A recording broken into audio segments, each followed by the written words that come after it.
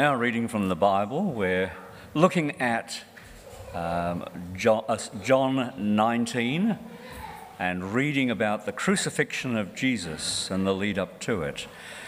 It's 19 verses 17 to 30. And this is what it says. So the soldiers took charge of Jesus. Carrying his own cross, he went out to the place of the skull, which in Aramaic is called Golgotha. And there they crucified him, and with him two others, one on each side, and Jesus in the middle. Pilate had a notice prepared and fastened to the cross, and it read, "Jesus of Nazareth, the King of the Jews." And many of the Jews read this sign, for the place where Jesus was crucified was near the city. And the sign was written in Aramaic and in Latin and in Greek. And the chief priests of the Jews protested to Pilate, "Do not write the King of the Jews, but that this man claimed to be King of the Jews." And Pilate answered, "What I have written, I have written." When the soldiers crucified Jesus, they took his clothes, dividing them into 4 shares, one for each of them, with the undergarment remaining. The garment was seamless, woven in one piece from top to bottom. "Let's not tear it," they said to one another. "Let's decide by lot who will get it." This happened that the scripture might be fulfilled that said, "They divided my clothes among them and cast lots for my garment." So this is what the soldiers did. Near the cross of Jesus stood his mother's sister, Mary the wife of Cleopas, and Mary Magdalene. When Jesus saw his mother there and the disciple whom he loved standing nearby, he said to her, "Woman, here is your son," and to the disciple, "Here is your mother." From that time on, this disciple took her into his home. Later, knowing that everything had now been finished, and so that scripture would be fulfilled, Jesus said, "I am thirsty." A jar of wine vinegar was there, so they soaked a sponge in it, put the sponge on a stalk of hyssop plant, and lifted it up to Jesus' lips. When he had received the drink, Jesus said, "It is finished." And with that he bowed his head and gave up his spirit. Guest, and it's great that you've been able to join us.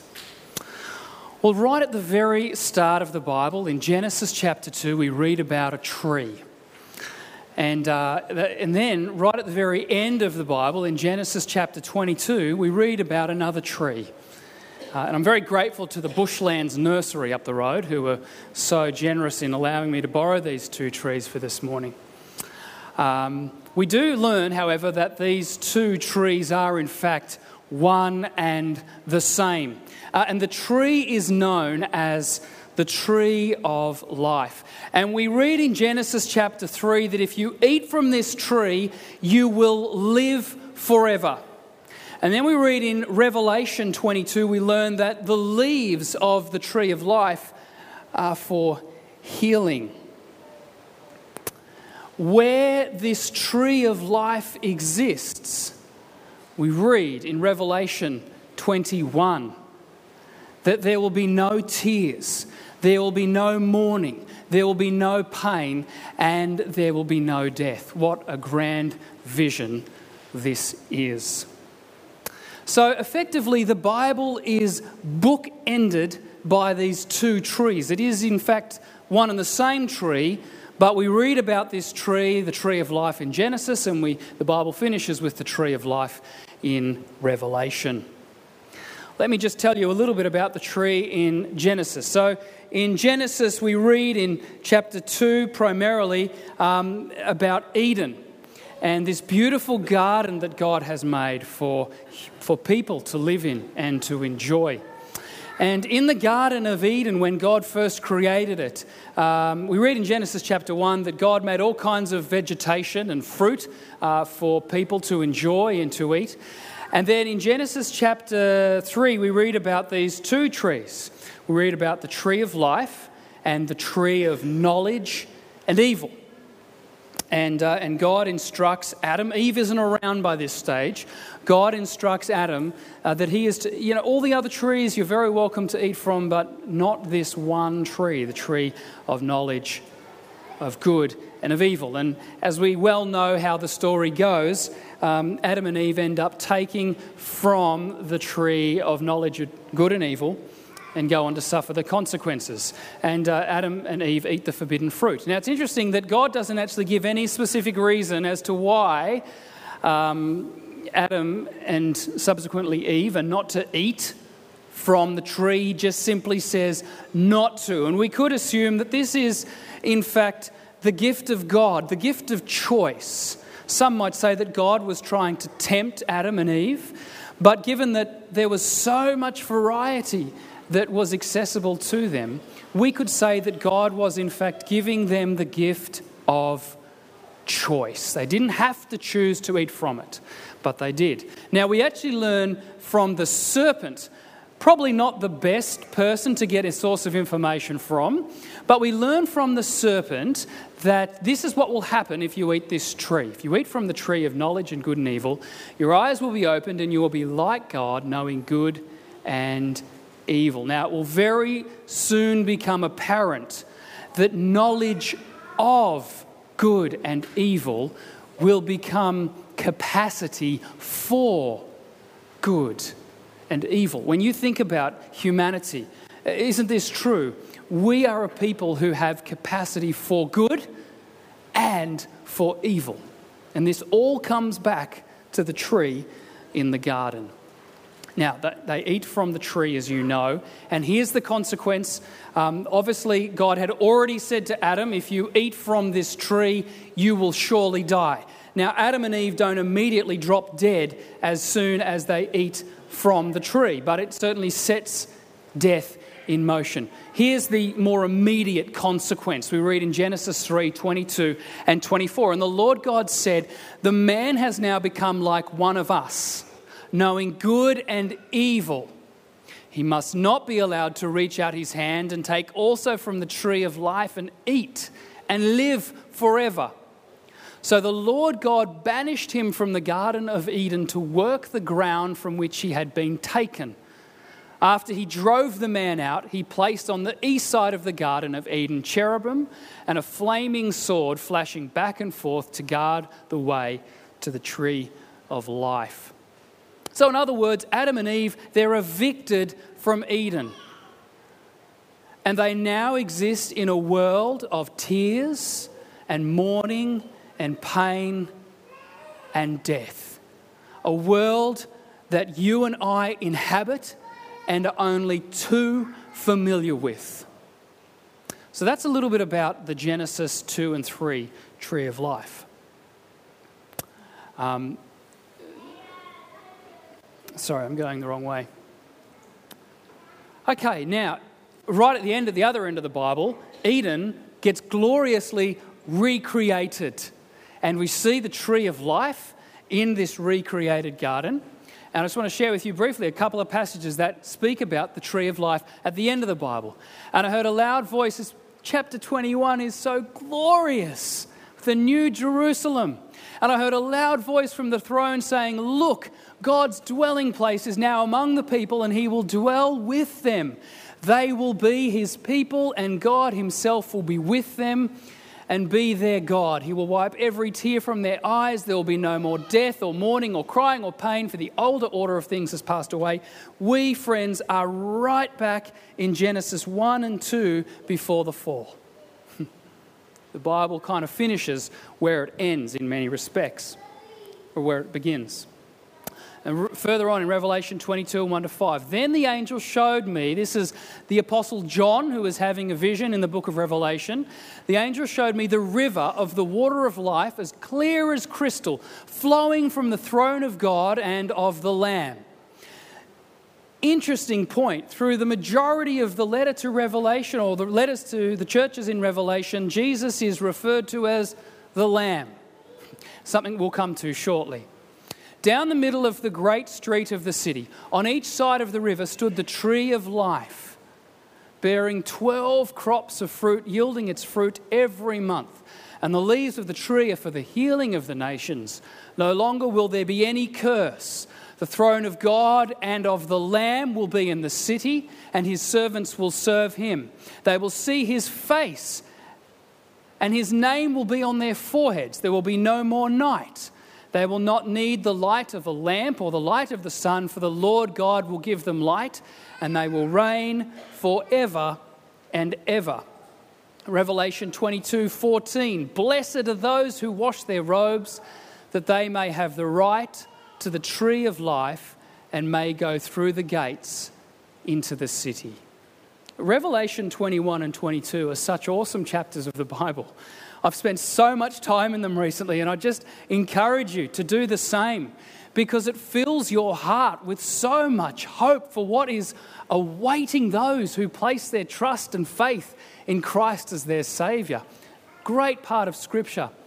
So, the Bible is essentially, right at the end, the tree of life is restored, never again to be withheld from humanity.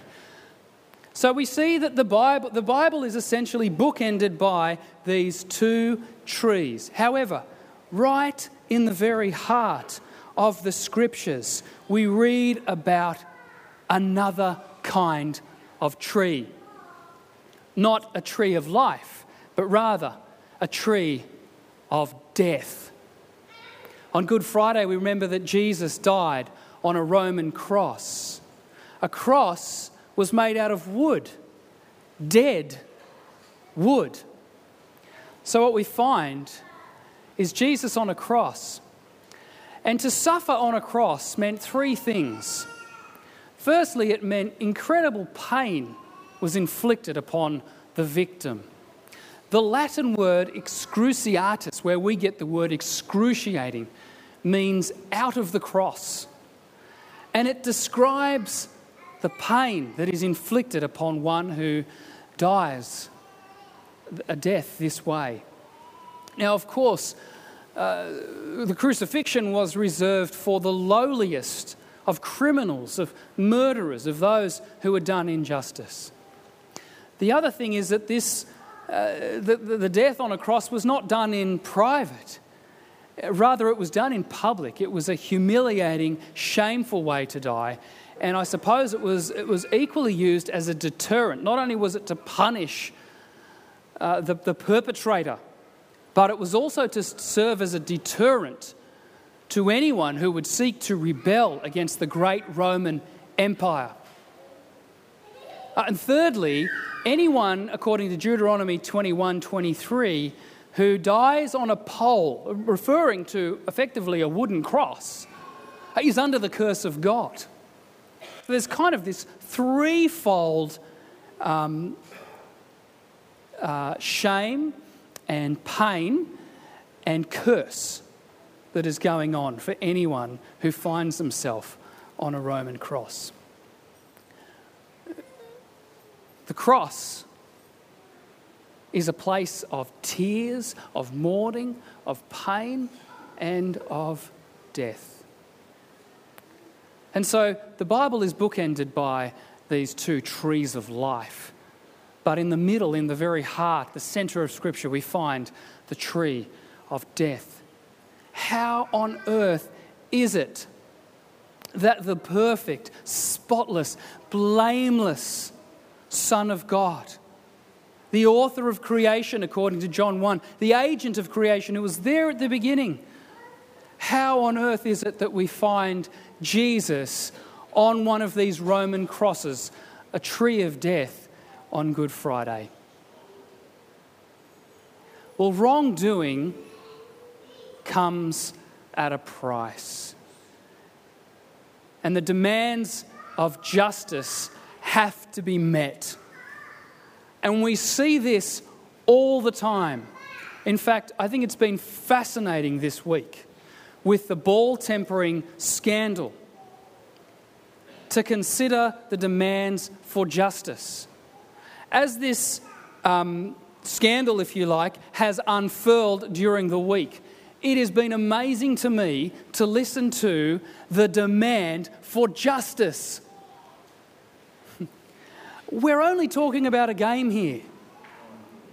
We're only talking about a game. And I'm not in any way saying that the judgment that has been handed down is not sufficient for the crime and so forth. But we as a people, innately, whether or not we have any faith or belief in God, demand justice. When we see that something is wrong, we feel it needs to be made right. And if somebody cheats, there's a price to pay. Wrongdoing has a price tag. We cannot live and function in a world where people can just do whatever they like and get away with it scot-free. It doesn't work, and nobody would actually want to live in that kind of world. If we kick up such a stink about a ball tampering incident, then what does that say about the injustices that people suffer that are far, far worse? When we speak about abuse and theft and mistrust and violence and murder. Wrongdoing, regardless of the size or nature of that wrongdoing, always comes with a price tag. You see, right at the very beginning, when God is talking to Adam, he explains the rules of the game. You're not allowed to tamper with the ball. Genesis 2:15-17, the Lord God took the man and put him in the Garden of Eden to work it and take care of it. And the Lord God commanded the man, you are free to eat from any tree in the garden, but you must not eat from the tree of the knowledge of good and evil, for when you eat from it, you will certainly die. You can see right there that wrongdoing comes with a price tag. The price tag, eating from the tree of knowledge and good and evil, will result in death. Disobedience to God's rules in this situation sets in rhythm a way of life that is now going to include and incorporate pain and suffering and grief and tears and death. To eat from the forbidden tree is to invite certain death because you will no longer have access to the tree of life. Now, when we think about the justice that is demanded from wrongdoing and the price that has to be paid, there is always, for justice to be satisfied, a sacrifice needs to be made. Now, if I keep running with the ball tampering scandal, a sacrifice has now been enforced upon certain players that they will no longer be able to play the game for a period of time, and obviously their reputation has been tarnished. But, you know, if you get a fine for speeding, well, the sacrifice will be you'll have to make a payment. Or if you do something that is going to require you to serve time in jail, there is a payment. You will have to sacrifice your time to compensate for the wrong you have done. Wherever justice demands a payment, a sacrifice must be made. We see it right throughout society, in every area of life. Interestingly, the very first sin requires a sacrifice. We see in Genesis 3:21, after Adam and Eve have eaten from the tree, their eyes are open, and we are told that they are embarrassed about their nakedness. So God does an incredibly gracious and loving thing for them. He makes clothes for them. And we read here that the Lord made garments of skin for Adam and his wife and clothed them. Many of the pictures you might see where Adam and Eve might have leaves around themselves. Well, this is before God comes. They cover themselves up with leaves. But obviously that's just a temporary solution. God in his goodness and graciousness chooses to offer them something far more long-term and endurable than some leaves. But where does skin come from? It came from an animal. Now, what did the animal do? As an animal lover, I mean, come on. This innocent animal actually had to pay a price. The animal lost their life so that Adam and Eve could be clothed with garments made of skin. And many would say that this is, in fact, in Genesis 3, the beginning of the sacrificial system that runs all the way through the Old Testament.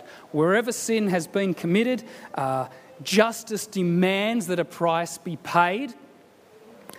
And in order for that demand to be settled, a sacrifice will have to be offered. And the sacrifice always comes from an innocent party.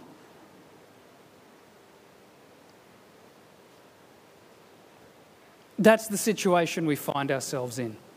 Until on a hot, dry, and dusty day, John the Baptist sees his cousin Jesus coming towards him and the crowd and says, "Look, the Lamb of God who takes away the sin of the world." John is the last prophet in the line of prophets that stretch right back to the Old Testament, someone like Moses.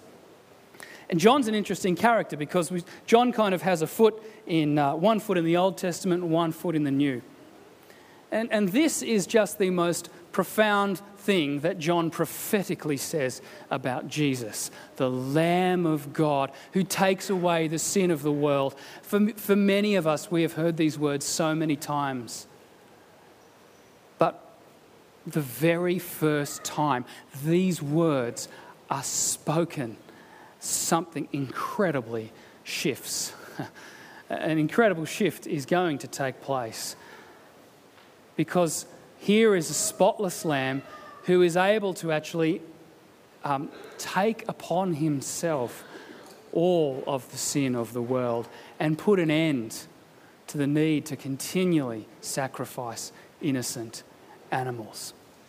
It's as if Jesus steps into the courtroom with God as the judge on one side and humanity on the other side and says, "I will step in for them and make payment for their wrongdoing." The Lamb of God who takes away the sin of the world. According to 2 Corinthians 5:21, Jesus not only takes sin upon himself, he in fact becomes sin, which just for a moment, if you will, try to consider just your own sins, just little old you. Just some of the things that you've done in your life that you know are wrong, that you know have hurt and caused pain to others. How on earth do we get our heads around the fact that Jesus has taken on himself, and many of you, I'm sure, in this room would actually consider yourself a really good person. You're in church on Good Friday. You're a good person. You probably generally do well. You're kind and nice to people.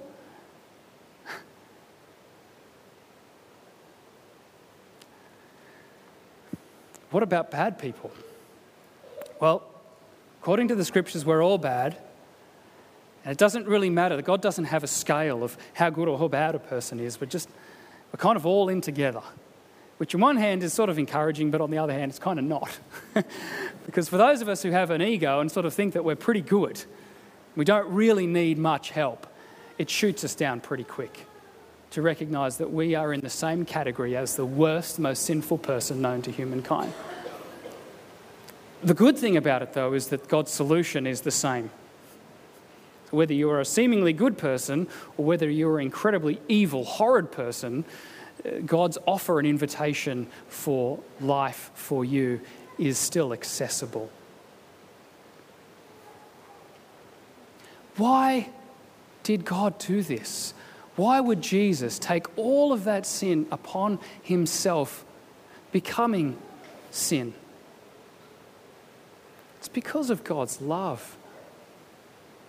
The Bible tells us that God is love. It's not just an attribute of his character, it's in fact the very essence of who he is. And the Bible uses familial terms to talk about God. He is referred to as Father, as parent. And for anyone in this room here who has a son or a daughter, then you will know that no matter how much that child will at times frustrate you, regardless of their age, whether they're a child or they go on to be an adult, there's something within you as a parent. It just kind of means there's a default to love. And the scriptures talk about God's love for his children. The scriptures talk about the fact that all people are made in the image of God. And in 2 Peter we read that God's desire is that none should perish. Just as a parent loves and cares for their child and longs to see them succeed and prosper in life, so too God feels this way about all of humanity. He longs to see everyone come to know him, come into a saving knowledge of Christ and a relationship with him, be forgiven of their sins and enter into right relationship with God. The love of God is overwhelming. It is never ending. It is so deep and so wide. And more than ever on Good Friday, we see the love of God in its most extreme form, Christ, the Lamb of God, on a cross, suffering an excruciating pain, being humiliated and being cursed because of God's great love. You see, we read in Romans 5:6-8 that at just the right time when you were still powerless, Christ died for the ungodly. Very rarely will anyone die for a righteous person, though for a good person, someone might possibly dare to die. But God demonstrates his own love for us in this. While we were still sinners, Christ died for us. We didn't have to clean up our act, get things straightened out before Christ died for us. No, Christ dies for us, and Christ comes to you today in your mess, in your life, wherever you are at. The invitation to be forgiven if you would repent of your sinful ways, and by doing that, what you are acknowledging and confessing that I haven't got it right, I haven't got it figured out, I need a Saviour, I need someone who can satisfy the demand for justice in my life.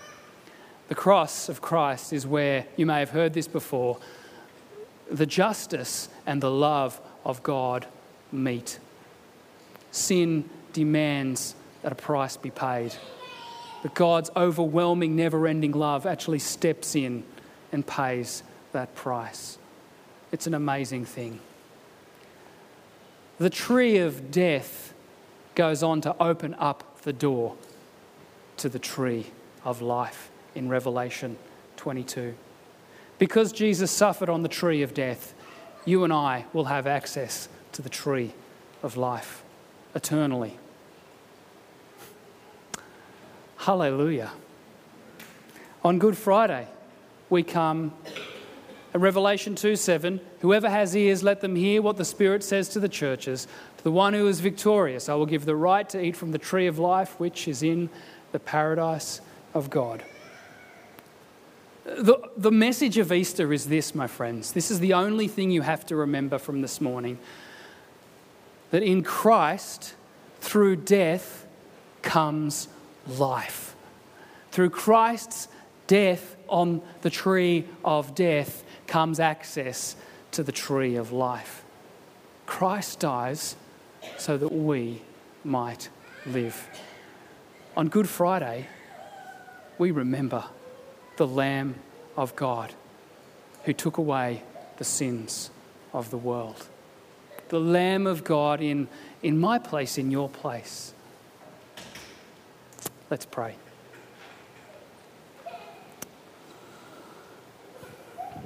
Jesus, we want to come and thank you for the sacrifice that you made for all who would confess their need for you, for all who can humble themselves and say, yeah, I got it wrong, I continue to get it wrong, I'm not perfect, and I understand that there is a price that needs to be paid. Thank you, Jesus, that you paid that price.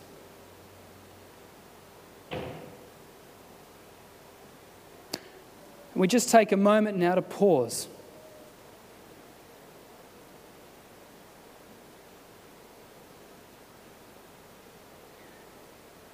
And I ask you, have you accepted Christ as your Lord and Saviour? Could this be a day where you say, I understand that there is a price that needs to be paid for my sin, let alone anyone else's. And I know that I can't satisfy that, but I understand that Jesus has. And if you are in that place,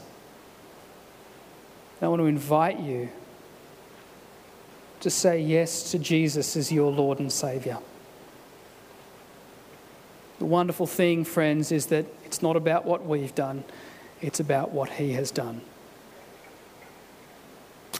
And so, Jesus, I just thank you that you have made a way possible for sins to be forgiven, for humankind to be reconciled with God, and to yet again, just as you originally planned right at the very beginning in the garden, that we would never die, that we would have fellowship with you and access to the tree of life.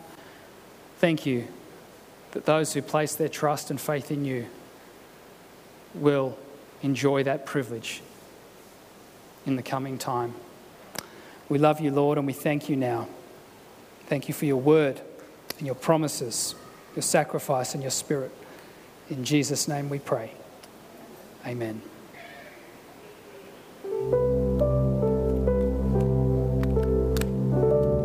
Stand and join us as we sing Hallelujah to the Lamb God.